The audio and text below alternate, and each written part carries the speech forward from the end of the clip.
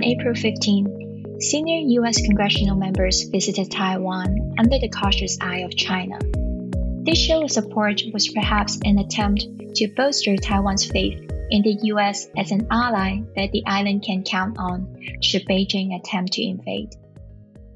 And with continued Ukrainian resistance to Russian aggression, Taiwan is reconsidering its own self-defense. But the war in Ukraine has not just shifted Taiwan's domestic perception, it's fueled the debate about Beijing's calculus to absorb Taiwan. How should Taiwan strategize for its own defense? What are the overall implications of the war in Ukraine for Taiwan and the Indo-Pacific? Has it created more challenges, or has it opened more opportunities? My name is Zoe Lung, Director of Track 2 Diplomacy at the George H.W. Bush Foundation for U.S.-China Relations. And welcome to the Bush-China Foundation podcast. Today, we'll unpack these important issues with Dr. Bonny Lin. Dr. Lin is a Senior Fellow for Asian Security and Director of the China Power Project at the Center for Strategic and International Studies. Previously, she was the Acting Associate Director of the Strategy and Doctrine Program of RAND Project Air Force and a political scientist at the RAND Corporation, where she analyzed different aspects of U.S. competition with China, including U.S.-China competition for influence in the Indo-Pacific and China's use of gray zone tactics against U.S. allies and partners. Dr. Lin also served in the Office of the Secretary of Defense from 2015 to 2018, where she was Director for Taiwan, Country Director for China, and Senior Advisor for China. Bonny, thank you so much for joining us. Zoe, thank you so much for the invitation. I'm really glad to be here. We have a lot of ground to cover, so let's dive right in. As the whole world is taking note of Russia's tactics and Ukraine's resistance, many countries in Asia think that it has serious implications for their own situations. So far, what would you say are the most important lessons that Taiwan can use from Ukraine? That's a really good question to start with. So I would say, looking at the Ukraine crisis and conflict from Taiwan's perspective, there are at least three very important lessons. I think the first is that it is very difficult to predict when you have an aggressive and authoritarian country as your neighbor, when that country will be using force against you. The second potential lesson learned that Taiwan might be taking away is that given the inherent uncertainties of the security environment that it faces, again, the fact that it is right next to a very aggressive neighbor, and the power differential, so significantly strong Chinese military compared to a sophisticated Taiwan military, but much smaller in size. Given these differentials, Taiwan needs to invest significantly more in its defense capabilities. Although it is highly likely that the United States will come to Taiwan's defense in the event of a China-Taiwan conflict, Taiwan can never be 100% certain, and Taiwan needs to be prepared.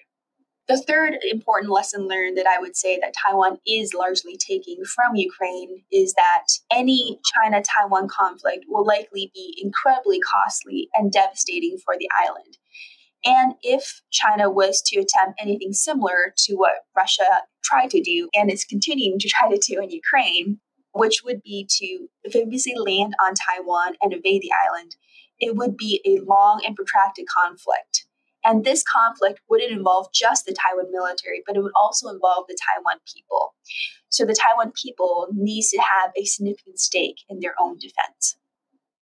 Right now, I want to flip the story and ask what effects the war has had on China's policy toward Taiwan. Do you think the war has led to some rethinking on the Chinese side? So this is a question that's being asked quite a bit in DC as well as internationally. And I would note that you asked if China's policy towards Taiwan changed. In my reading of policy, that's China's official government policy towards Taiwan. That's different than China's perception of Taiwan, as well as it's also different from China's perception of its military capabilities vis-a-vis Taiwan.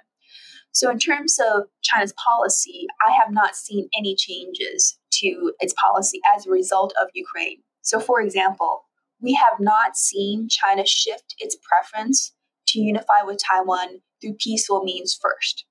We have not seen any clear evidence or new timelines by which Xi Jinping says that China must unify with Taiwan. We also have not seen any changes to China's belief that it cannot or should not use force against Taiwan. In fact, China remains ready to use force to deter Taiwan independence or unify with Taiwan as needed. Similarly, when we think about potential scenarios in which China could use force against Taiwan, we have not seen any revisions in what we assess to be Beijing's red lines for Taiwan for potential use of force. So examples of those red lines have been well identified by the US government. And they include, for example, a formal declaration of Taiwan independence, Taiwan's acquisition of nuclear weapons, and other factors. So as we're looking at least in terms of China's policy towards Taiwan, those haven't changed. But if you're talking about China's assessment of its military capabilities and whether it can invade Taiwan, those have changed. You mentioned in your recent article in Foreign Policy with John Culver, it's about people tend to conflate policy and ability. So if you can help us unpack some of that, that would be great. So as I mentioned, there's the overall policy, which really hasn't changed since Russia's invasion of Ukraine. And it makes sense that it hasn't changed because that's a conflict on the other side of the world, right? That doesn't really impact China-Taiwan relations. But China is watching what Russia is doing in Ukraine and taking lessons learned, as well as taking away how it should think about its own military capabilities. So what I write in my article with John Culver is that there is the policy element and then there's the capability element. And in terms of capabilities, there's actually two related questions, which I didn't get to fully unpack in the article, but I'll unpack it a little bit here. The first is, does Xi Jinping, having seen what Russia went through in Ukraine, believe that the PLA is capable of engaging in a significant military operation against Taiwan? And the related question is, how does the PLA assess its own capabilities? These are separate questions because how the top Chinese leader assess its military capabilities might be different, for example, than how a Chinese general or military leader assess his own unit or his overall military capability. So in Xi's view, how does Xi view China?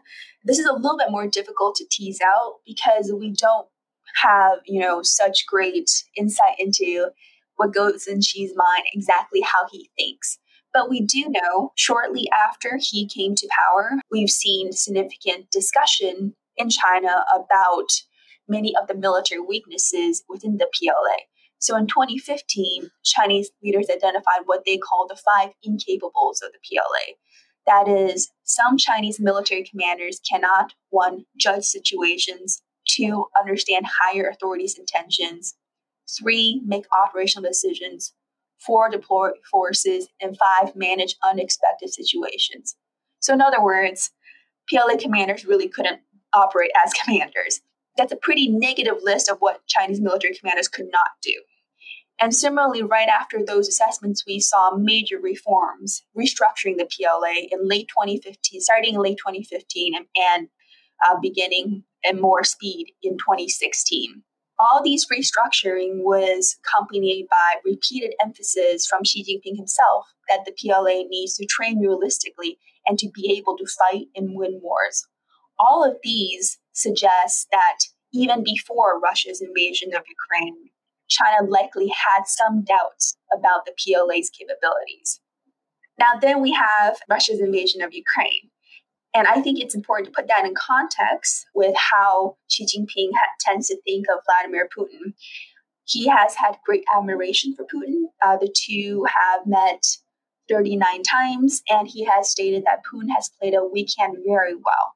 So if you look at it from that perspective, I don't think Xi Jinping is looking at what Russia is doing in Ukraine and saying that Putin made a huge strategic mistake. Putin does not know how to deal with strategy. Putin is irrational.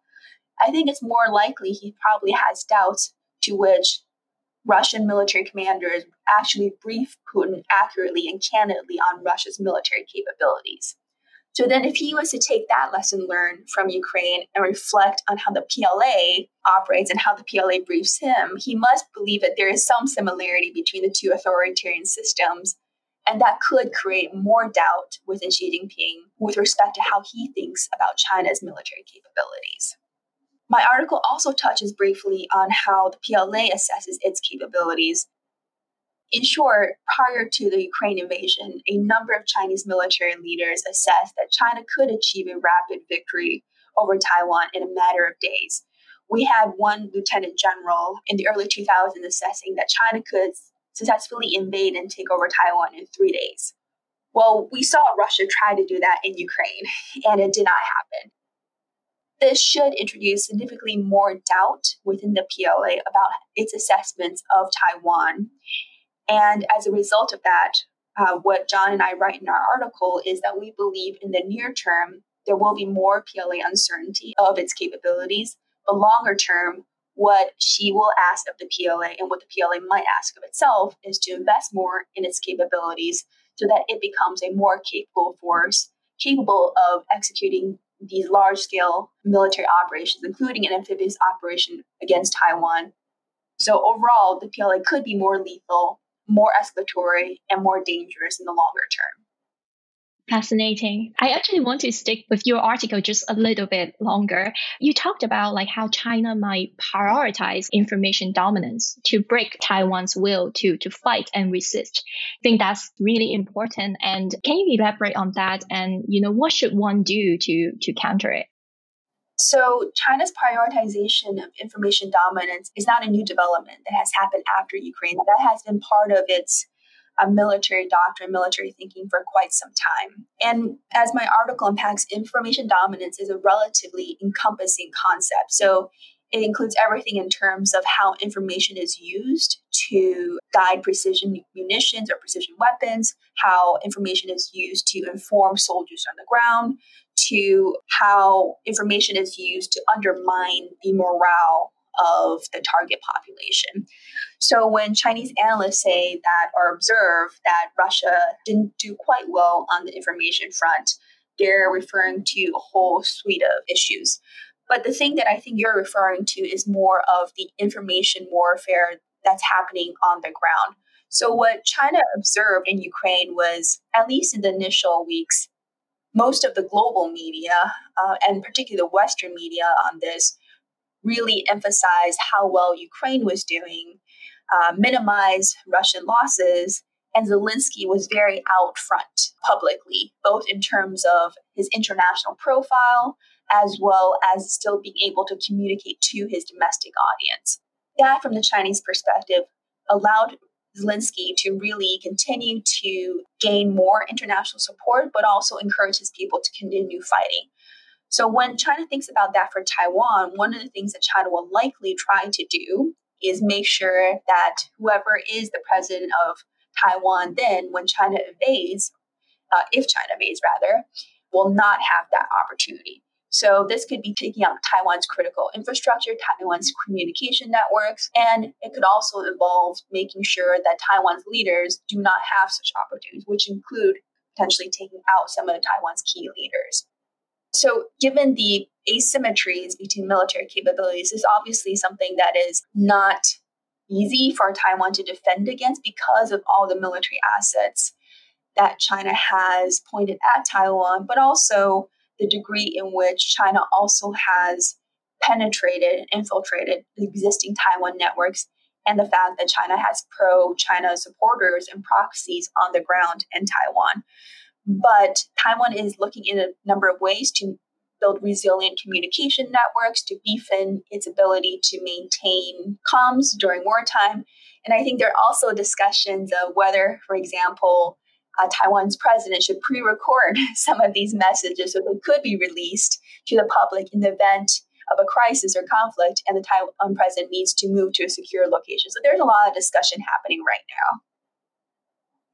I've noticed that Taiwan has so far supported Ukraine in quite a few tangible ways, including like cash donations, adding Russia to high-tech export controls alongside North Korea and Iran, and also like the private sector support of Ukraine's request to cease business with Russia. How do you think this fits into larger narrative of Taiwan as a partner for the West and as a bulwark against autocracy? I think it fits very well into this narrative, and I think you laid out the narrative very well. In addition to that, I would note that what's so important about Taiwan is not only the fact that it's an important partner of the United States, it also highlights to the international community an alternative political system that could exist, not necessarily in China right now, but could exist hypothetically because Taiwan largely draws from the same heritage and cultural roots as those of mainland China, but it is a democracy, right? Whereas China has a political system that is radically different. Some have made the case that China cannot be a democracy, but I think the continued existence of such a vibrant democracy in Taiwan that upholds many of the shared values and ideals that the international community upholds is a clear reminder to China, and particularly the Chinese Communist Party, that there is an alternative way that they could think about governing China, and Taiwan provides an example to not only China, but also the international community. So let's zoom into the domestic discussions taking place in Taiwan. Can you give us an overview of Taiwan's perceptions of the war? The Ukraine conflict is sparking a reassessment of Taiwan's defense, and there are many complex questions associated with how the island should defend itself against a more powerful, both politically, economically, as well as military. So on one hand, we are seeing a number of efforts to strengthen the island's defense. So we're seeing that Taiwan is reassessing whether it should extend the length of military conscription to be more than 4 months. Many Taiwan citizens are encouraged by Ukraine's strong resistance and believe that Taiwan can and should do the same. So we're seeing, for example, some of them practicing first aid and combat fitness drills in public parks. On the other hand, I think it's important to point out that there are some in Taiwan that are seeing more doubts and uncertainties when it comes to defending their own nation and what they view as their own country. So some are misperceiving that the lack of US and NATO conventional military involvement in Ukraine means that the United States will not aid Taiwan in a potential crisis or conflict with China. Some are worried that Taiwan cannot be resupplied militarily or in other ways, because in a conflict, you need much more than just military supplies. You might also need food and other supplies. Taiwan cannot be resupplied as easily as Ukraine because Taiwan is surrounded by water and it doesn't border any other countries or regions by land. There are also some that believe or are worried that Taiwan may not be able to hold out as long as Ukraine because Taiwan is more internally divided than Ukraine. So as the Taiwan people, as well as the Taiwan political leadership observed what's happening in Ukraine, there are a lot of different ways to interpret the lessons learned. And I don't think there is just one Taiwan interpretation of the Ukraine conflict. Some analysts have argued that in a Taiwan context, the threat of a full-scale invasion is significantly smaller than the threat of gray zone activities in peacetime. Given your expertise in China's gray zone tactics against US allies and partners, can you explain what they are and what China has been doing in this space vis-a-vis Taiwan? Gray zone tactics, broadly defined, are measures that a country takes to pressure, of course, its target that seek to do it in either an incremental way or in a way that does not promote a significant or symmetric retaliation.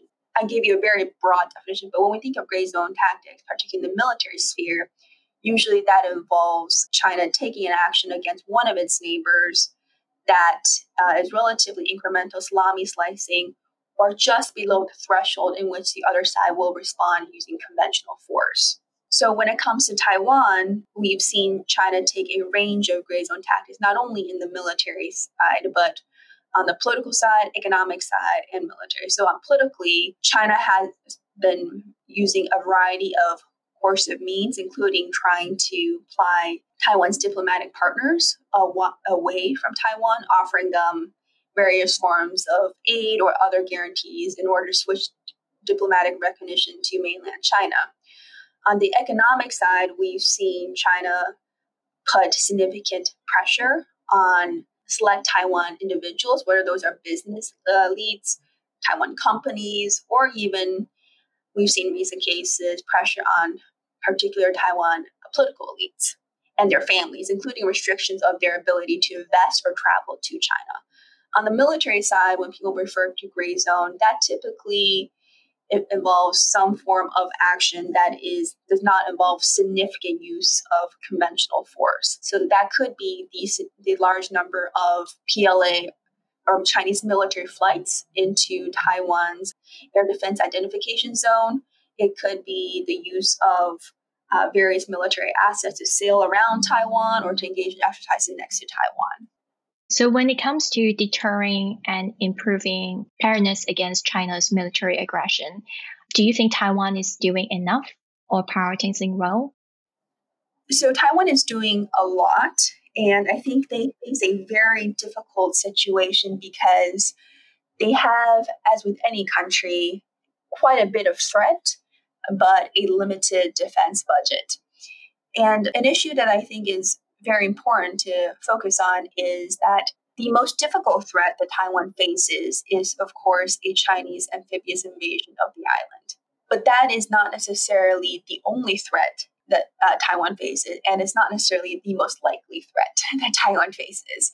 There are other ranges of military threats that China poses, including, for example, China could establish a joint blockade around Taiwan. China could seize one of Taiwan's offshore islands. And the capabilities that Taiwan would need to invest in to defend against a potential Chinese invasion of Taiwan are not exactly the same as the capabilities to deal with some of these other threats. So when you asked, is Taiwan doing enough on its defense? I think the default answer is Taiwan's doing a lot, but you really have to talk about with respect to what type of threat. There is an argument that Taiwan is already under attack, given all the gray zone tactics that you mentioned that China has been doing. And I was just wondering, what should the U.S. and its allies and partners in the region do to help secure Taiwan? Sure, there is quite a bit that our allies and partners can do, but I would say that one of the main lessons learned from Ukraine for Taiwan is that Taiwan should really take its defenses in its own hand. I'm not saying that Taiwan is not, but I think the first to talk about is what the Taiwan government should do more of. And here there's a lot of discussion in DC on what Taiwan can do if we're talking about the high end, the most difficult scenario, which is that invasion. So here I want to point out to an excellent article by my colleagues Andrew Erickson and Gabe Collins in War on the Rocks about 8 different ways in which they talk about how Taiwan could further become a porcupine to prepare for countering a PRC invasion. So they highlight that Taiwan should be investing in ballistic missile defense, air defense, sea denial fires, shore denial fires, mine warfare, information warfare, civil defense, and resilience of critical infrastructure. If we look at what the United States, Japan, Australia, other U.S. like-minded allies and partners can do, there is a whole bunch. So, for example, we could do much more with Taiwan on the economic front. Even if Taiwan is not able to join the U.S. Indo-Pacific economic framework, we could think about further advancing discussions with Taiwan on a bilateral trade agreement. On the economic side, beyond bilateral, Taiwan has applied to join the CPTPP, right? And of course, there's also a Chinese application, but our key allies who are already part of this agreement, including Japan and Australia, should really give quite a bit of consideration to the Taiwan application to join this multilateral trade agreement. On the military side, the United States already does quite a bit with Taiwan, but we can always deepen the military training as well as our exercises with the Taiwan military. Similarly, Japan and Australia could think of ways to begin to potentially either engage more with the Taiwan military, or if those activities are still too sensitive, they can think about operations around Taiwan that would support Taiwan's defense without necessarily involving significant interaction with the Taiwan military. To close it out, if you could give the Biden administration one piece of advice on securing Taiwan that they are not already doing, what would it be? Planning for the worst case scenario for Taiwan, which is the Chinese amphibious invasion of Taiwan. If we're too focused on those capabilities, which some interpret to be only asymmetric and short-range military capabilities, some of those capabilities will limit Taiwan's ability to respond to Chinese gray zone military coercion. And politically and domestically, Taiwan leaders cannot not respond to Chinese gray zone activities. So we need to think about what is the right balance of Taiwan's investments in its military capabilities. It can't be only and completely one type of assets. Well, Bonny, thank you for helping us unpack many of these questions. This war has certainly caused perceptions to shift quickly, and we will likely see that continue for quite some time. But you have already helped us understand some of the immediate implications. Thank you very much for inviting me to join the podcast, Zoe. It was great to be with you. Remember to look for the Bush China Foundation podcast on our website, SoundCloud, and Spotify, where you can follow our conversations. Thank you for listening.